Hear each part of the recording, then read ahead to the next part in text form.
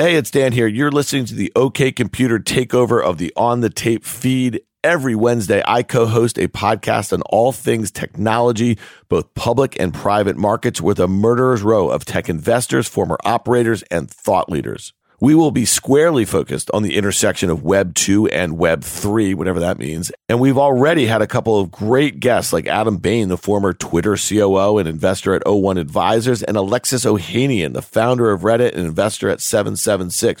So please follow OK Computer in the podcast stores and follow us on Twitter at OK Computer Pod. Hey, Dan. What up, guy? You're into this fintech. What's all this I'm hearing about Current? You're going to like this guy. Current is a fintech company that's completely disrupting traditional banking. Wait a second. Does that mean I don't have to drive to the bank anymore? Yeah, exactly. I manage an important part of my family's finances from one easy-to-use app. Well, I got to get this app, but where can I learn more? It's super easy. Just go to current.com/OK, OKAY, and download the app. That's current.com/OK. Current is a financial technology company, not a bank. Banking services provided by Choice Financial Group, member FDIC, and Cross River Bank, member FDIC. Yo, what's up, my fellow trash pandas? What the heck is a trash panda? Fellow trash pandas unite. Trash pandas of the world unite. Yeah, so Dan, a trash panda, it's really cute.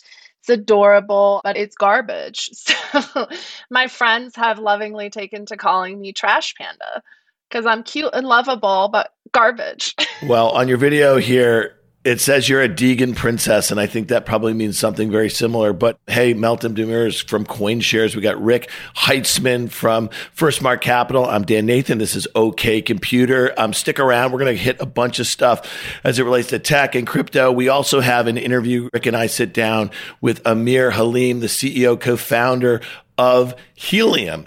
Welcome, guys, to OK Computer. Hey, how's it going, trash pandas? Well, we're not going to steal that from you, Meltem. So you are in parts unknown out west. I think you're on some sort of ski holiday this winter because every time I look up on your Twitter, you are somewhere on a slope on a different continent. Is that fair to say? Yeah, I wouldn't say it's a holiday. So what I do is when you're on the West Coast, you can wake up at 4 or 5 a.m., work 4 or 5 hours, go out, ski 5 or 6 hours, come back and do some more work.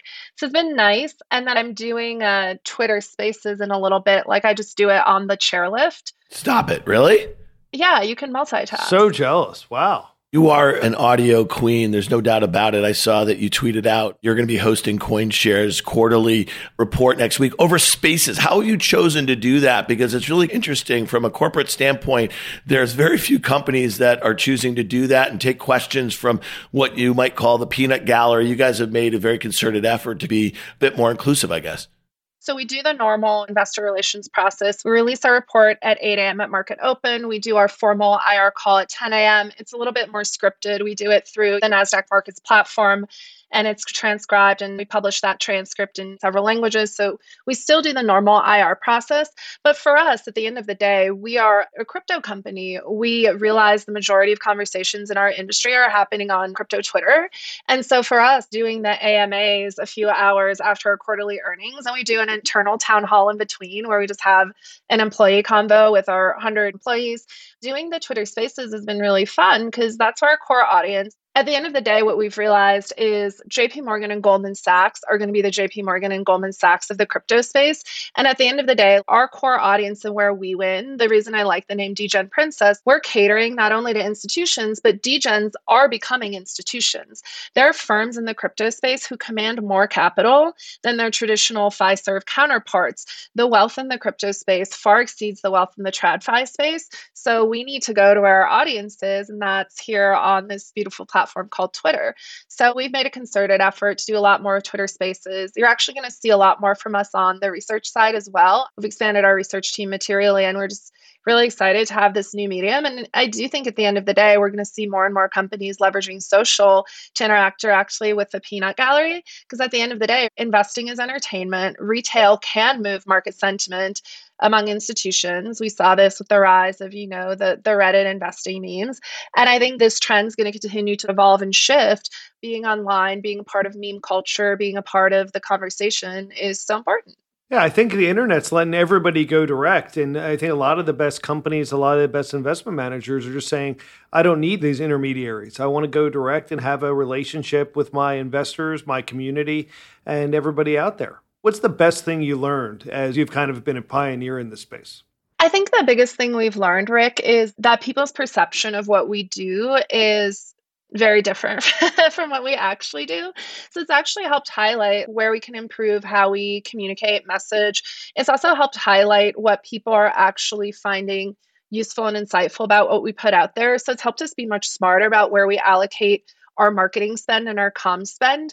I think a lot of companies on the corporate comms side have not innovated at all. It's very stale, it's very formulaic, and there's this divide between the exco and the unwashed masses. And in my view, our exco should be out there talking to the people of the internet. That's our audience. Not only guys in Boston wearing Dockers, you should be talking to everybody. Are you wearing Dockers right now, Rick? No, I'm not in Boston. I'm not wearing Dockers. Fortunately, I don't do much of either. Hopefully you are wearing slacks of some kind. Of some kind. I'm in my office. They'd kick me out if I didn't. It's really interesting, though, that you just said we want to use these means in which to not be disintermediated, go straight to your audience. And obviously, Twitter, very centralized platform. Before we heard about DeFi and NFTs, we heard about DApps, decentralized internet. We haven't really gotten there because if you think about the way these communities are being built right now for Web3, they're on Discord, they're on Twitter, they're on these very centralized platforms. Is that something that's not going to happen anytime soon? Because these platforms are really important to connect and create community. I think if I may, one of the issues with dApps and some of the language here is precisely that. It's the language and the syntax and the positioning. Anytime new tech emerges, it's always really difficult to try to create a narrative arc, especially when it's unlike things we've seen before. But I think a better way of describing dApps is not by using the word decentralization. Really what we're talking about here with crypto and Web3 and this whole movement is platformless applications. The idea is today when you interact with apps, and so many apps are becoming quote unquote super apps, what you have is a closed ecosystem of applications that operate on a closed platform that's owned by a company. And the disappearance of the RSS feed, which initially really was the start of the platformless web, every company pretty much at this point has gotten rid of the RSS feed, which is what enabled people to pull data out of these platforms and surface them in third-party independent applications. What Web3, what blockchains are doing is they're enabling people to build platformless applications, and they're enabling people to interact with a universal platform layer that's an open protocol. So we started with protocols for money. The protocol for money was Bitcoin. Then we got a protocol for financial computation, that's Ethereum. Now we have protocols for file storage, decentralized identity, data indexing, data querying, like a variety of different things. Wireless internet like Helium. Exactly, right? And now we're looking at energy storage, energy management, energy distribution. And effectively what we're doing, right, if you think about the OSI model and the role that the OSI model has played in the advent of Web 1 and Web 2, we're effectively building an OSI model for a variety of different services outside of the compute space. But I think conceptualizing Web 3 as platformless applications is just a much more logical articulation. And I think we're going to see a lot more of it. You don't need a blockchain to do it, by the way. The blockchain just enables you to distribute the economics and the governance in a new way. I think we're still at the early stages of figuring out where you need the security guarantees that a blockchain provides. But I think in some specific instances, if what you're doing isn't high value, using a centralized database is fine, or using public internet architecture is fine. But I think there are really compelling cases where, particularly with censorship resistance and monetary incentives, having a public permissionless layer where the network is secured by economic weight of the chain is really valuable attribute to have. But again, I think dApp versus platformless application, I think for a lot of people, the platformless application narrative just makes a lot more sense, just because we already feel the constraints of being limited to Twitter's walled garden or Google's walled garden and not being able to interact with all of this data and energy that we've put into building out our infrastructure in these very limited domains and spaces. All right, here's one for Rick, talking about walled gardens and talking about Twitter here. I think it's really interesting. Twitter's stock went public in late 2013 at $27. The stock is trading today at $36. It's down 55% from its all-time highs made last year. It's got a $29 billion market cap. If I look at Coin Market Cap, I see Solana with a $32 billion market cap. The stock has gone nowhere in 10 years, although So it's a really important centralized platform here. And I think it's really interesting. Last week, they announced that they're going to do a $2 billion accelerated share repurchase and another $2 billion behind it. Rick, I got to ask you, man, this is such an important platform. Its market cap is basically a rounding error for most of the mega cap tech names. If you were going to put it in coin market cap, it's not even basically in the top 10. Is the company, which I think the service is amazingly irrelevant, the company is becoming less so. Why are they buying back their own stock that way? What else should they be buying with that $2 billion right now? I actually hate stock buybacks. CEOs claim we're investing back in our company, and we think this is the best use of capital because our stock is so cheap. I think that could be a reason if you're a mature company, but if you believe that you're an innovator, there's a million other ways that you could invest in your company, investing in great people, investing in great projects, doing disruptive M&A to provide more services on your platform. You gotta think that there's a better way than just a financial transaction to buy back your stock. If they believe, and obviously Meltem's thinking about doing a Twitter Spaces around that, is Twitter Spaces a platform to have a conversational relationship with your stakeholders? And is there ways to create better infrastructure and a better user experience for that, as Twitter can become not only textual and to a certain extent video, but a better audio platform? Obviously, they took a run at Clubhouse, which probably worked out for the best. But as you think about it, there has to be a better way to innovate than just buying back your stock in a financial transaction. And I would think that they should be pushing very hard on the edges of their innovation to become a more holistic platform. And I think audio is a great place to go. Meltem, let me ask you this. Jack Dorsey, obviously the founder, and he just left as CEO for his second stint late last year. Huge Bitcoin maximalist. He's trying to integrate Bitcoin in all parts of his other company, Square. The stock didn't even rally on a $2 billion accelerated share repurchase. If they had bought Bitcoin and put that on their balance sheet, that was a big 2021 story. Are you starting to see more U.S. corporates consider it? Bitcoin is flattish year over year. It obviously had a huge 2-year run. And early in 2021, I know you and I were talking about it a lot when Tesla put it on its balance sheet. Are we going to start seeing more of that in 2022? I think the narrative around putting Bitcoin in your balance sheet has pretty much been exhausted at this point. That's an 18 months ago thing. Michael Saylor perfected that because he did it with leverage, right? He didn't spend $1 of his own money. He basically turned his company into a de facto Bitcoin ETF and basically made a sweet deal for him and his exec team and his board to get paid a lot to do that. Saylor has perfected that. No one's going to be able to do it better. It's been done. I think the biggest thing that corporates need to be doing, if we look at earnings of crypto companies, my company was 70 people. We report 125 mil in Q3 cumulative EBITDA. We're generating a lot of cash per employee. Coinbase generating 1.5 to 2 bill in earnings per quarter. So I think if we look at the sheer amount of capital at play in this space, if we look at the profitability of platforms in the crypto space, the profitability per employee right now is 1 to 2 mil, if not closer to 5 mil. So I think the bigger play for corporates is how are you going to start playing in the crypto space? And that doesn't mean doing a bullshit announcement about some blockchain partnership. The partnership announcements need to stop. It doesn't mean buying a crypto punk, or it doesn't mean doing some dumb metaverse collaboration. I'm talking about how are you actually going to allow your customers to interact with crypto? The margins that Coinbase is charging, 150 bips on the way in, 150 bips on the way out. I'd love to clip tickets like that. Rick, are you salivating at that number, 150 bips? I know. It's a great business. We have companies competing. Their margin is our opportunity. Exactly. But at the end of the day, it's a distribution game right now. And to the brave, to the willing, go the spoils. I don't see enough corporates having the chutzpah and the actual bravery to touch Bitcoin directly. By the way, I think one of the things that Block, aka Square, did that no one's talking about that's actually super brave and super transformative is they are allowing their 30 million users to interact with Lightning Network, right? Which is Bitcoin's layer 2 payments protocol. That's fire. They're going to be the first pushing into non-custodial wallets from a consumer perspective. So I think, again, the stakes for corporates right now is how are you going to interact with crypto, not institutional crypto. Nobody's going to trade with you because you're going to suck at doing it, and you're not going to be able to do what our team can do on the market making side. So just stop. What they need to focus on is how are you going to offer crypto to consumers You have a huge distribution channel. How are you going to change your distribution model to distribute financial products directly to your end consumers? And how are you going to clip a big fat margin in that process?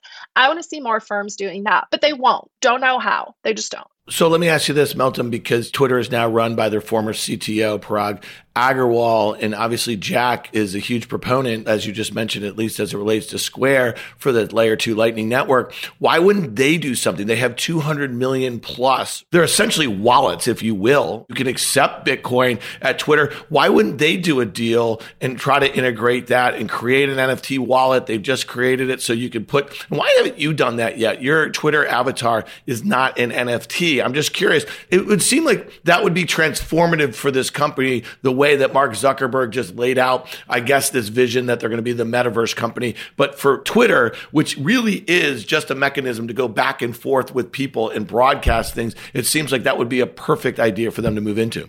I'm going to give a controversial take. I'm excited for it. Let's go. Shocking. This is a trash panda thing to do, Rick. Here's my controversial take. I think one of the reasons that Jack stepped down as CEO from Twitter is he's trying to espouse this view. His affinity for Bitcoin has a lot to do with censorship resistance, financial inclusion, and just permissionlessness in general. The issue is Twitter is the number one platform for censorship. There's a lot of political pressure on Twitter right now. Jack can't be the savior of thought boys all around the world if he's the CEO of a platform where he's forced to censor people, which is happening. Now, the CTO, who became CEO, like his blog post, the second day he was CEO, he put out a blog post around censoring people on Twitter. And so again, I think there is a very real issue here. Twitter is a centralized company. It has an executive team. It's publicly listed. There are many points at which pressure can be applied to Twitter, and they're not immune to that. I think Twitter is already a platform where there's a lot of censorship. Same with Facebook. I put something on Instagram the other day about public company earnings, and my post got flagged as misinformation. The censorship is very real. So I think for Jack, it's very difficult to push his narrative when he is directly responsible for creating a platform that is a very big part of censorship culture. Yeah, but Block is the same thing from a financial standpoint. They're probably censoring. But no one's figured that out, Dan. Block isn't going to testify in front of Congress. I'm 100% in on the hot take. I think there's going to be increasing censorship as finally the government's coming around to this is an organizing principle. There's centralization. They have identity, as you said, Dan. What are people using these platforms for? And maybe we should lock that down. And if you want to be a free thinker and you want to be a thought leader, it's hard to be in charge of a lockdown platform organizing community, whereas Block has a different platform that people haven't caught on to yet. Talking about censorship resistance and pivoting a little bit, there are very few things that I've ever agreed with on Donald Trump, but one of them, the threat of shutting down TikTok in the U.S., I thought was really interesting when you think about the way that the Chinese have basically blocked all of our social media companies and many of our financial companies from doing business in China. And I thought it was interesting after that Facebook report last week, Mark Zuckerberg, I think he said TikTok 8 times or something like that. They kept referring to that. And so Ben Thompson of Stratechery tweeted this out. He said it's absurd to tweet it, but the FTC really is suing an American company for eliminating competition while a Chinese company is eating their lunch. I'm just curious what you guys think, because the other thing that I would just mention from a geopolitical standpoint, when President Xi and President Putin had each other's back at the Olympics, they made this joint statement, and we were getting ready to put all of these sanctions on Russia if they were to invade Ukraine. Well, are we doing enough as it relates to China? I wasn't a huge fan of the trade war, but when you think about trying to level the playing field, why is TikTok able to just operate with impunity here in the US and there's no Facebook, Twitter, Microsoft, the list goes on in China? The government, again, is a day late and a dollar short, and they're fighting a little bit of last week's or last year's or last decade's war. In that I think Facebook was already facing challenges, was already facing privacy challenges, was already facing return on ad spend challenges before TikTok started eating their lunch. And for the first time in, I think, 20 years, Google was not the most popular app on the planet last month. It was TikTok. So the government is now dealing with what might have been more FTC issues from 5 or 7 years ago today. And what they might have proactively dealt with on an acquisition of a WhatsApp or an Instagram, they're trying to re-legislate today, especially in a world where these centralized platforms are being used for political purposes. And I think that's not helping the battle that we should see going forward of, is there an imbalanced playing field where the Chinese can control their platforms, can keep our platforms out, while at the same time they're pushing their platforms with their own rules in the US. We're not keeping up with the way the puck's going. We're kind of getting stuck in the past. If I can add to that, Rick, I think there's two other components here. I'll go ahead and again say something controversial. China's two greatest exports to the United States of America are TikTok, which is basically just attention sucking, lowering our productivity as a nation. And the second is fentanyl. Fentanyl is a huge crisis. And again, I think part of that is dynastic revenge for the opium wars potentially. But the two biggest exports are basically feeding our youth a steady diet of just absolute dog shit in their brains, which I think is hugely impacting their development and productivity and the aspirations of young people in this country. And then the fentanyl, which is having a huge impact on communities and families and people in a very devastating way. So that's one. The second is, if we look at Russia and China, what this really is about is the monetary supremacy of the US dollar. If you recall, Russia 2 years ago made a very bold move, and the bold move was this. They moved off the petrodollar. They moved to price all natural gas transactions in euros instead of dollars. China also followed suit. Really, what's unfolding in Ukraine and these sanctions that's between China, Russia, and the US is about battle for monetary supremacy, and it always has been. We used to live in a unilateral currency world where the US dollar was the global reserve currency. We are now moving into a multipolar currency world in which the renminbi through Belt and Road, as well as the e-renminbi, the euro, and Russia's embrace of the euro as its currency, the dollar, and now also, by the way, Bitcoin, like holy F, can we talk about, Bitcoin? That you could say it. I respect Dan's platform. I'm not going to be a trash panda, Rick. This is the Dan centralized platform? Actually, Amanda holds the reins. If you guys don't know Amanda, don't let Dan's pretty face fool you. She's the real boss. Dan is a mere puppet. True. That's right. But I do think, not to go back to monetary policy here, I think a large part of this war, it's really a proxy war being fought over currency supremacy. And at the end of the day, I think what the US is completely unprepared to grapple with, and we see it with the just absolutely futile way it's attempting to regulate cryptocurrencies and Web3 and everything happening in my world, is the dinosaurs in Congress and the dinosaurs running this country just fundamentally cannot grasp the concept of a multipolar currency world, and one in which US Fed policy does not dictate the monetary regime operating in the rest of the world. They just cannot in their minds conceive it. And I think the Fed is on its way to irrelevance. We've seen it with the way they're fucking around with rates, right? Like they can't even make up their own minds. So we're going to look back on this last era of people waiting for words from Jay Powell's mouth, like it's papal bull from the mouth of the Vatican. We're going to look at it and laugh. We're going to study it as a historic relic and think whatever was wrong with us. Meltem, that's a good segue here. We saw the 10-year U.S. Treasury yield top 2% for the first time since the start of the pandemic. How do you think Bitcoin is trading? We have inflation expectations. You saw that CPI print for January at 7.5%. Basically, Bitcoin's had a nice rally over the last couple of weeks here, and that's as the fever pitch for increasing rate hikes and CPI sticking at these levels in the high single digits. We saw crypto very correlated to high valuation public tech over the last few months or so. How is it trading now? And give us a sense for how you think it goes for, let's say, the mid part of 2022. This is a great question when we talk about a lot internally as well. First and foremost, I would just like to go ahead and say the pandemic is over. Can we all agree the pandemic is over? Yes. Done. Yes. It's over. Check. So what's next? War. But Russia's de-escalating, so I don't know if we're going to get war. So what other crises do we have in our toolkit to keep people's attention occupied? Well, we'll manufacture some other crisis, I'm sure. Especially going into midterms. Yeah, Dems are roasted. They need a real good crisis. So what do we have here? So the issue is CPI print, as we know, is not really an effective measure, right? And Dan, we talked about this on an episode where we talked about the veracity of information. We talked about this in the past. So we have this environment where there's a lot of inflation. By the way, Bitcoin's been around for 13 years. Bitcoin has never been in this market environment before. I think one of the things we see with analysts and particular investment strategists is they'll look at 2 weeks of data or 3 weeks of data and they'll be like, oh, Bitcoin's correlated to macro. I'm like, Okay, trends take much longer than 3 weeks, cool down. So I think one of the things we have to sort of wait for is we've always talked about this macro environment in the Bitcoin space and Bitcoin really being designed for these conditions, but we've only been in these conditions for a very short period of time. So I think we can draw localized conclusions, but in terms of sort of longer term trends, very difficult to draw any definite conclusions just because the time frame is much too short. I do think what we're seeing is this narrative around Bitcoin as an inflation hedge continues to be very relevant, salient narrative.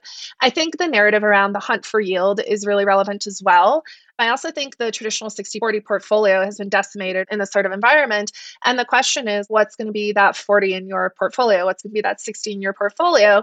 And where does crypto fit? So I think overall, it's much too soon to tell. We are seeing a decorrelation, decoupling between Bitcoin and tech stocks, which I think is good. I think last 2 weeks where we saw SPY falling, Bitcoin rising, were sort of a good way to break the pattern. But again, it takes much more than 2 weeks of data to show the trend. So jury's still out. I'm optimistic, but it's going to take a lot more. And frankly, I actually think what's happening in Canada with the trucker protests, what Trudeau is doing, basically advocating for a totalitarian dictatorship, is what's happening here in the United States, right? Where we're seeing the Earn It bill is back in Congress. They're lobbying for unprecedented surveillance of all internet communications. America is basically moving to implement its own firewall, which will also effectively include all financial transactions. We see this with the new Treasury bill demanding data on all interbank transactions over $600. The dragnet is tightening. And I think all that does, again, is push people towards an alternative. And the alternative that's here is Bitcoin. I think the US government is vastly overplaying its hand and underestimating the tools of the revolution that we've built over the last 13 years. And so I'm extremely optimistic. I think people are at the point where they just literally don't give a fuck anymore. I'm at that point personally. Nobody puts Deegan Princess in the corner. She is a brilliant macro mind. I've been telling people that for a while, and she might be a bit of a revolutionary. All right, before we get out of here, there's one other topic I wanted to hit, and I'll start with you, Rick. This was an op-ed in The Information by Tomas Tungas. He is a managing director at Redpoint. You know our friends over at Redpoint, Satish, and my main man, Alex Bard here. This was an interesting one. Forget rate hikes. A shrinking Fed balance sheet is the real danger they're talking about for late-stage valuations. Tomas says that obviously multiples coming in here, it's really tracking the NASDAQ. And just like Meltem just said, we actually haven't seen this sort of environment for a very long time. And Guy Adami says this all the time. If you're not supposed to fight the Fed when they're easing monetary policy, you might as well not do it on the other way around, especially when we haven't really been in this sort of environment for a while. What's your take on private market valuations? Will we continue to see them marked down? And what's the exit environment look like right now, Rick?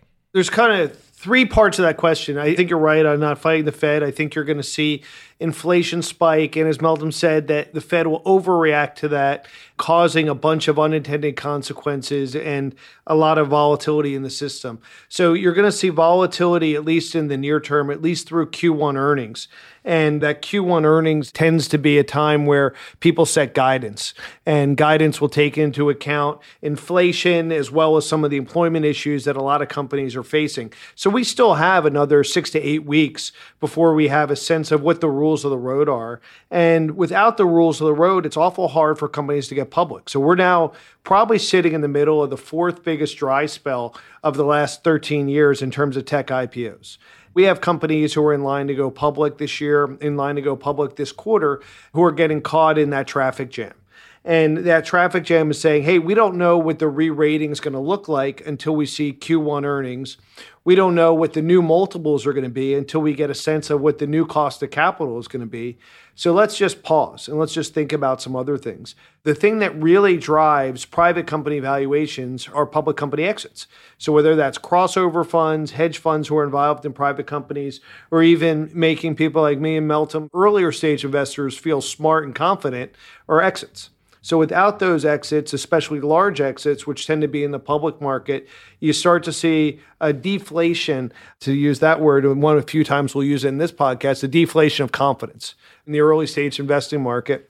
Therefore, what you're seeing is multiples contract first in the fourth quarter in the public markets. Then you're seeing a contraction in the crossover and growth markets in the first quarter. And it usually takes 2 to 3 quarters, although information asymmetry has increased that. So I think it's going to take 6 months or so for that multiple contraction to hit the private markets in the earlier stage markets. And we're seeing that across the board today.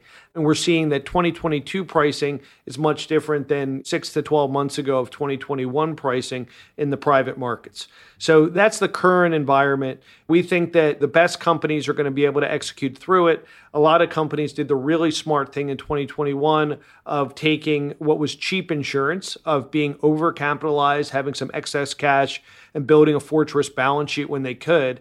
And those companies are going to be able to sit through this chop and then be able to pick their spot of when to go public in back half of 22 as markets reopen, multiples are re-rated, and you're able to get a sense of, hey, what's a normal market environment looks like. So we're seeing just a general slowdown, probably healthy given what we've seen. But what do you see out there, Meltem? I was actually just going to ask you, Rick, one of the things we've been doing, I haven't really deployed very much capital over Q4, and I've been pretty cautious even in Q1. I guess I'd love to hear your perspective. There's so many new funds that have been raised, and as you know, like as a manager, you don't get paid to sit on capital, you get paid to call and to deploy capital. So I think there's perverse pressure here for people to continue deploying, particularly the people who've raised large funds. In my industry, we're still seeing a lot of deals getting done and just astronomical and frankly, mind-bending valuations. I'm seeing companies with 3 million in ARR raising a 2 billion valuation. And I just have to ask who's doing these deals because there's no way in my mind that I can make sense of it. But then I wonder if I'm just not getting it. Is my trash panda brain too small? Is there a bigger galaxy brain play here that I'm missing? Rick, what do you think? There is an overinflation of capital in the space and it has to get deployed for people to get paid. So what do we do?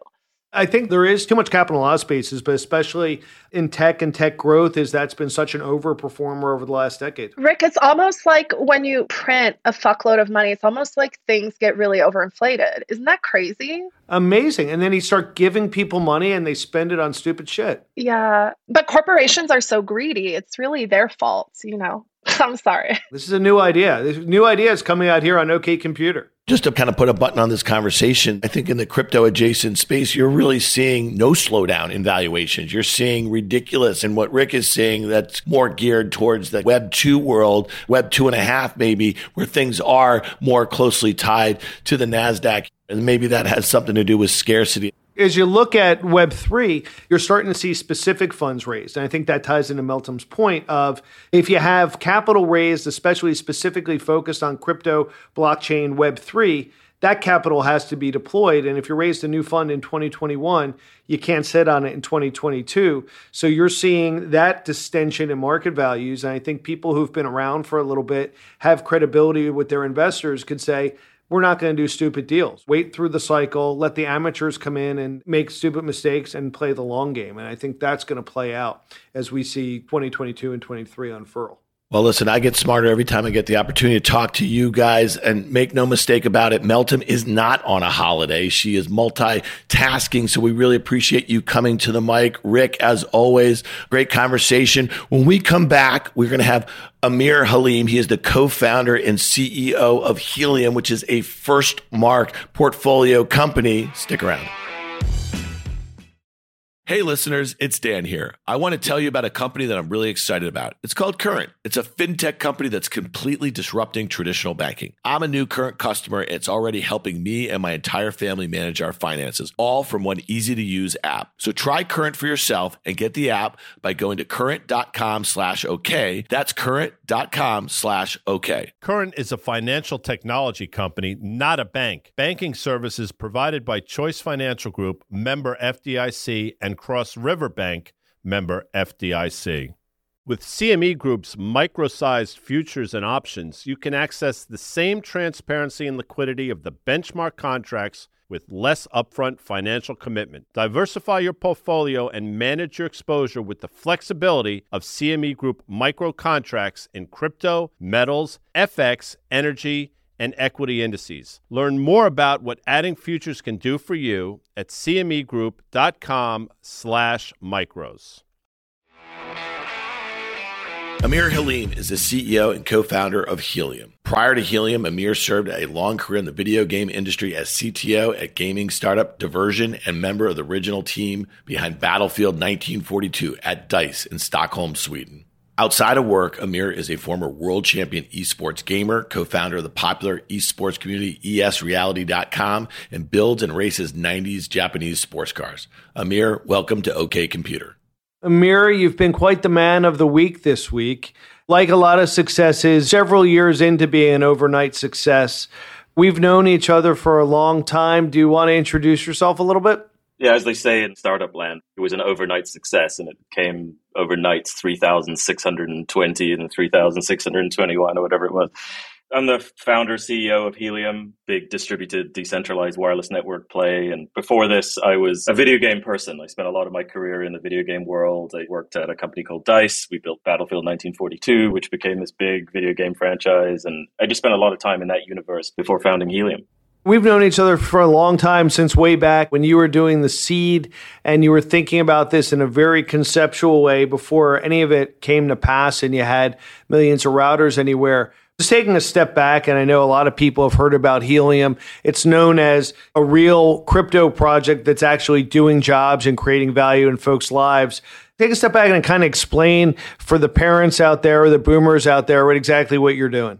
Best way of thinking about it is an economic design for building wireless networks. Usually when people build wireless networks, it's large corporations, Verizon or AT&T or T-Mobile, and they spend a whole bunch of money building the network. Kind of works okay in some cases. It causes a certain type of business model to be required. You need a lot of money up front. You need to charge people a lot of money to use the network to make your money back. And the idea of Helium was we sort of theorized that people might want to do that rather than it being concentrated just on big corporations. What if we could design a system that did all the hard work for you, basically, right? So you became part of the economy of building a wireless network, and all you had to do was host the equipment. Every host on the Helium network is like a miniature cell tower operator, for want of a better word, and the entire economy is crypto-powered, as you mentioned, which is kind of a more recent development in Helium's history. We've only really been doing that for the last 4 or 5 years. There are close to 600,000 of these hotspots on the network, and hotspots are like miniature cell towers that are also crypto miners. There's another 3 million that have been ordered. So the network is growing at extremely high speed, and we're now looking at all sorts of other things that we can do with the same design. Like the first design for a network is an IoT network, so focused mostly on sensors and low power things, but now starting to deploy a 5G network, so moving into the cellular domain, and then also looking at things like Wi-Fi 6. And I met with a company yesterday that's connecting wireless networks using lasers. There's all sorts of potential applications that could be done or that could be built this way. Think about the people out there. It could be anyone who's becoming that, as you said, distributed cell tower, including even my co-host here, Dan.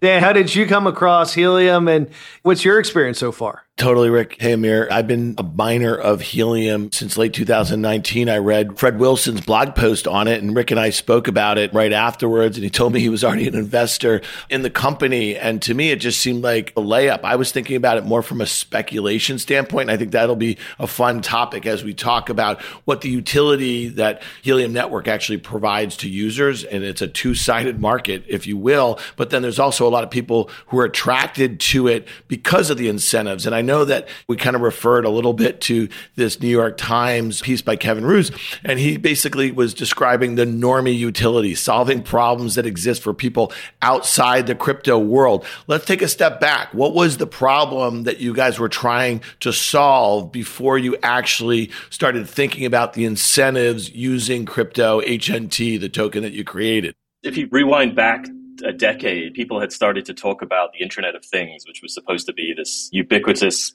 world of sensors that are connected and monitoring everything. So there should no longer be wildfires, and we shouldn't have droughts anymore, and pretty much everything should be solved. Rick knows, he's been in the VC space such a long time. IoT was the thing 10 years ago. It was supposed to be 1 trillion sensors by now, or whatever it was. And the problem that we saw was that there was no way to do any of that. You couldn't run these sensors on an existing mobile network because it was too expensive, or there wasn't enough battery life for these sensors. There was always a problem of some kind. And so that was the original problem statement for us. Could we build a wireless network designed for sensors? And how would we make it big and huge? And at the start, we honestly just didn't really know what we were doing in terms of how we would go and solve that problem. We had all sorts of theories about how it might work and why it might grow. And it wasn't really until 2016 or 2017 when we started to look at crypto. And I think I read the Filecoin white paper, which was the first time I had seen a real utility network. Filecoin was all about providing file storage rather than doing proof of work or whatever. And so that was sort of the path, but really the problem statement hasn't changed from the start, which was how do you build this big wireless network for sensors? And crypto just became a really interesting tool to do that. And so compared to a lot of stuff in the crypto space that's a solution looking for a problem, this was actually a problem at the start, and it just turned out that crypto was the best way to solve it. And that's a lot of the great companies. You're really trying to do a job and really trying to solve a problem for real people. It's not speculation. I think Kevin put it well. This is real value for real people. It's, all entrepreneurial stories, nothing is up and to the right. There's some blind alleys. There's some things that you get wrong, but you keep your eyes focused on the big prize. And you guys have continued to iterate, and you seem like you're knocking on the door now. Far from up and to the right at all time. I mean, it's like a squiggly line that was headed downwards and to the left a lot of the time. And I think it matters a lot that you care about what you're doing and that your team cares about what you're doing as well. And if it wasn't for dedication and perseverance and stubbornness, and also having excellent investors like you guys who are willing to be on that journey, I think a lot of less experienced investors would be frustrated by how long it took to get to this point. And that's a big part of it too, is having a group of people, both on the investment and on the team side, that are with you on the journey, I think matters a great deal. We've been doing this long enough to know that you're often wrong before you're right, and it's never a straight line. And as long as you have a team and the people you want to work with, you just keep your feet moving, and eventually you'll get there. What's next? Now that you've exploded on the scene, are you just seeing massive demand for both the tokens as well as the hotspots? A few things next. Now that a network like this exists, we're starting to see the applications come that I was hoping we would see.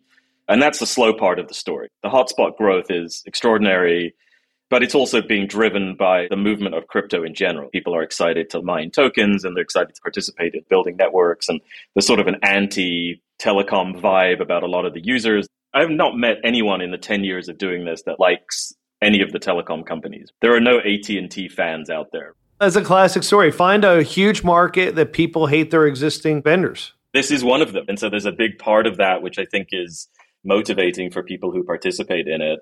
And so we're now starting to see some of the applications get built. A lot of it was so stop-start in the IoT space. You had huge companies like UPS and FedEx and guys like this starting to build solutions for IoT, and then it's like there's no network to use. How am I actually going to deploy this in the real world? How am I going to track packages if the network only exists in my depot or whatever? And so a lot of the best applications could never exist because there wasn't a big enough network that was cheap enough to use.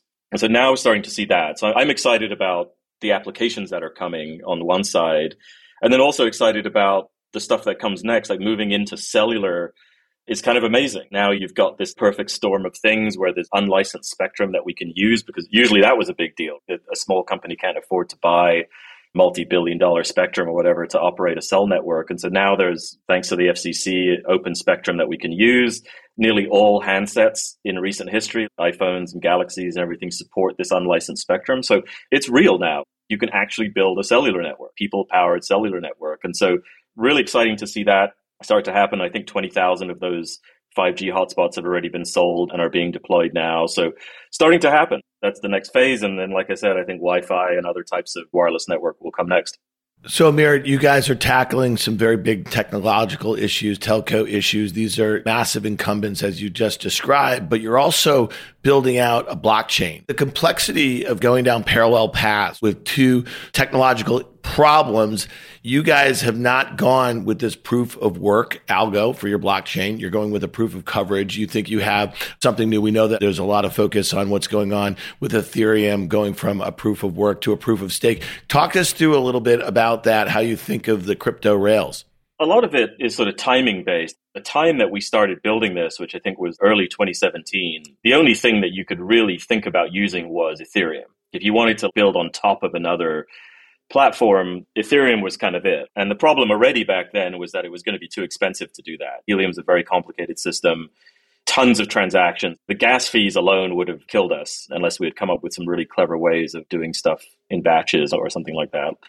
So by necessity, we started building our own layer one blockchain, as they would call it. And we were super friendly and still are with guys like Solana, who were also building a solution at the time. And we were working in parallel. But you know how it is. When you're a startup, you already have enough risk as it is without hitching your wagon to another startup. Would you do anything different if you were doing it today in 2022? If I were doing it today, I would try and build it on top of probably Solana. They've done such a great job of building not only a very fast blockchain, but also an ecosystem there that is excited about doing other stuff with tokens. And I think that's one of the coolest things about the crypto space, but also the thing that normies just do not understand, what DeFi is and how all of that works. But today you earn HNT and you probably are just going to sell it, or you're maybe going to hold it.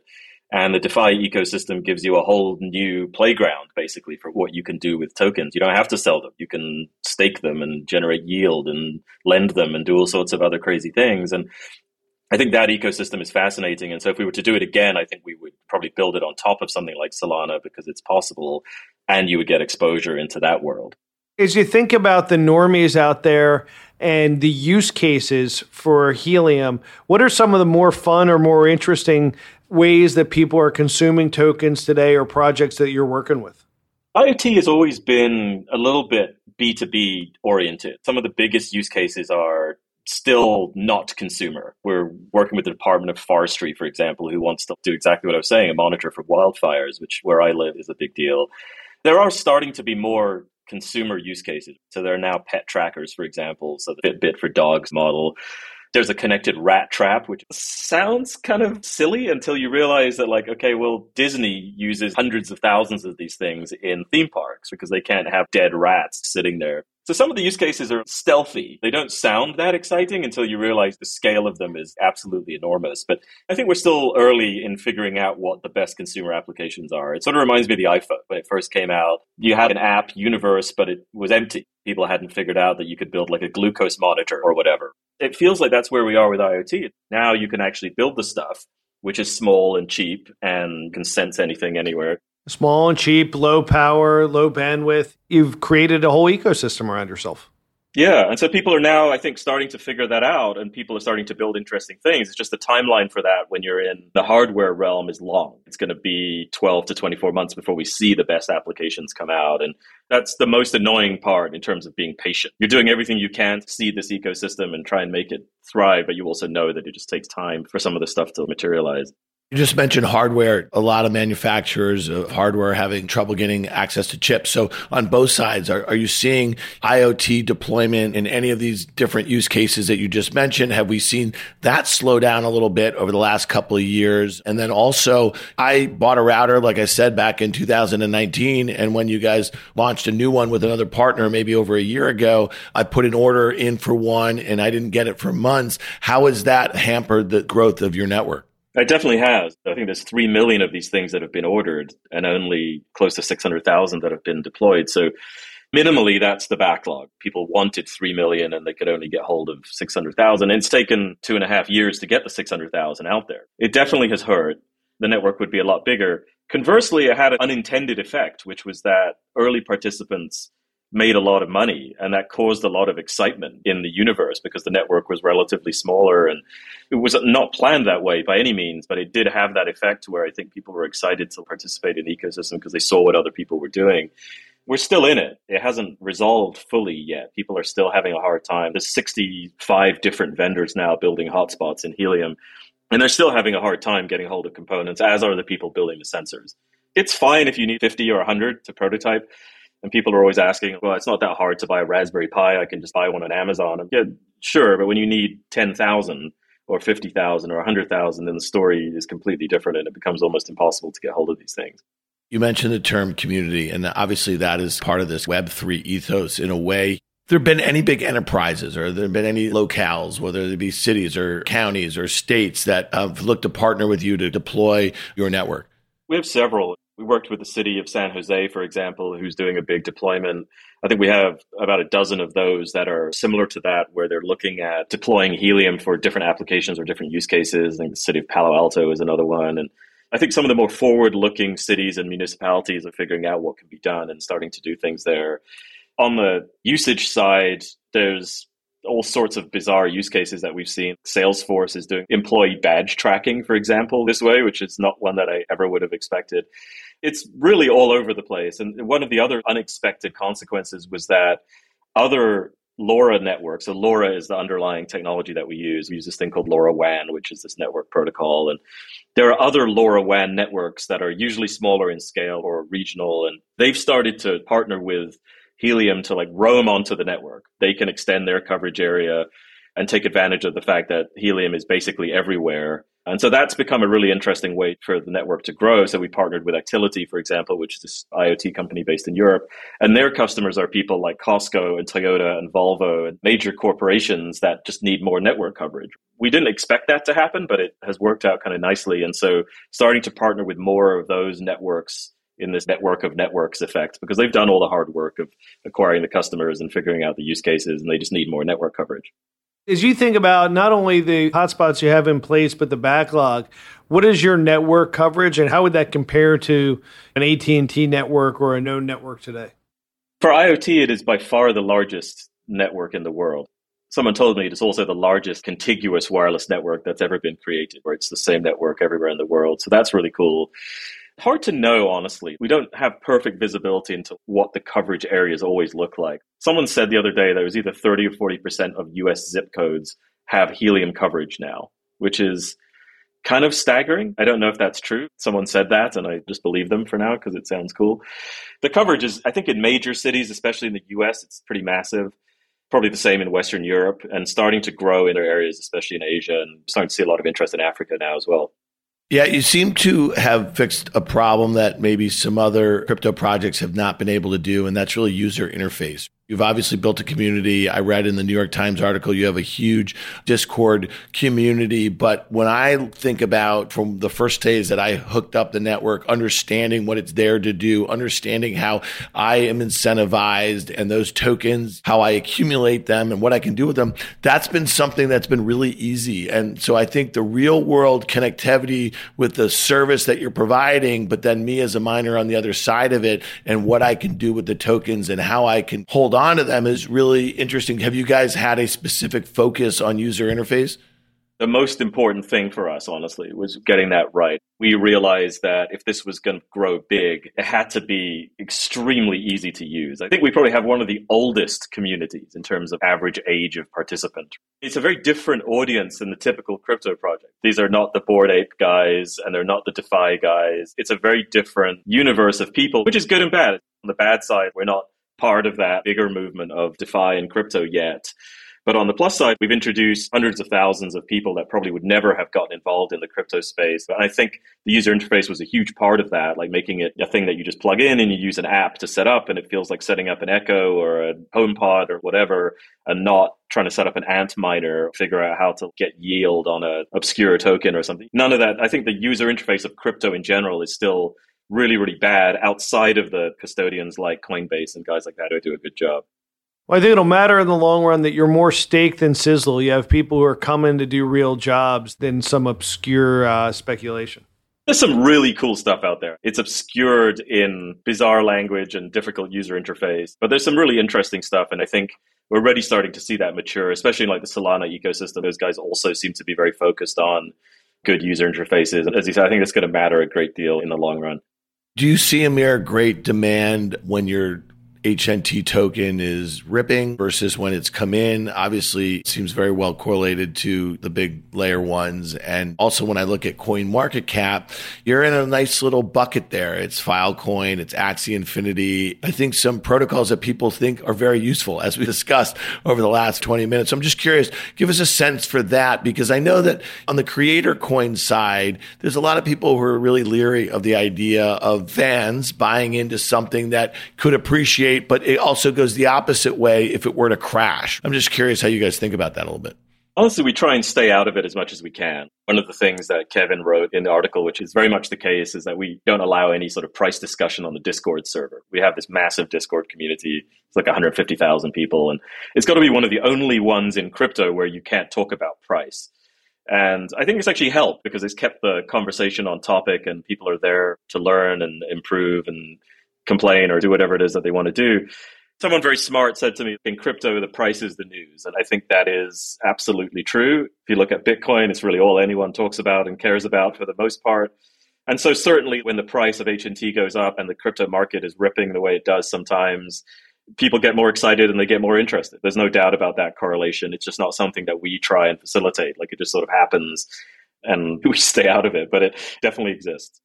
It's kind of like watching your stock price. Although it's interesting, it's oftentimes just a distraction. The only thing I was going to say about that is that every CEO, publicly traded CEO that I know says they don't watch their stock price, but I know they all watch the stock price. And I know that their employees all watch the stock price. So I guess it's really hard. I just do think that it's a very different situation, though, that you have here because your, whatever the equivalent of your stock price is actually particularly useful as part of the network there. So there's other value to it than just speculation. It's also one of these difficult things because you're in this unknown space in terms of the regulatory regime. And so you can't really get into it in terms of price and doing anything to try and improve the price. You know, like we stay away from the whole topic of price of HNT completely. And so it's a little bit different from stocks where you completely understand the regulatory framework you're operating in.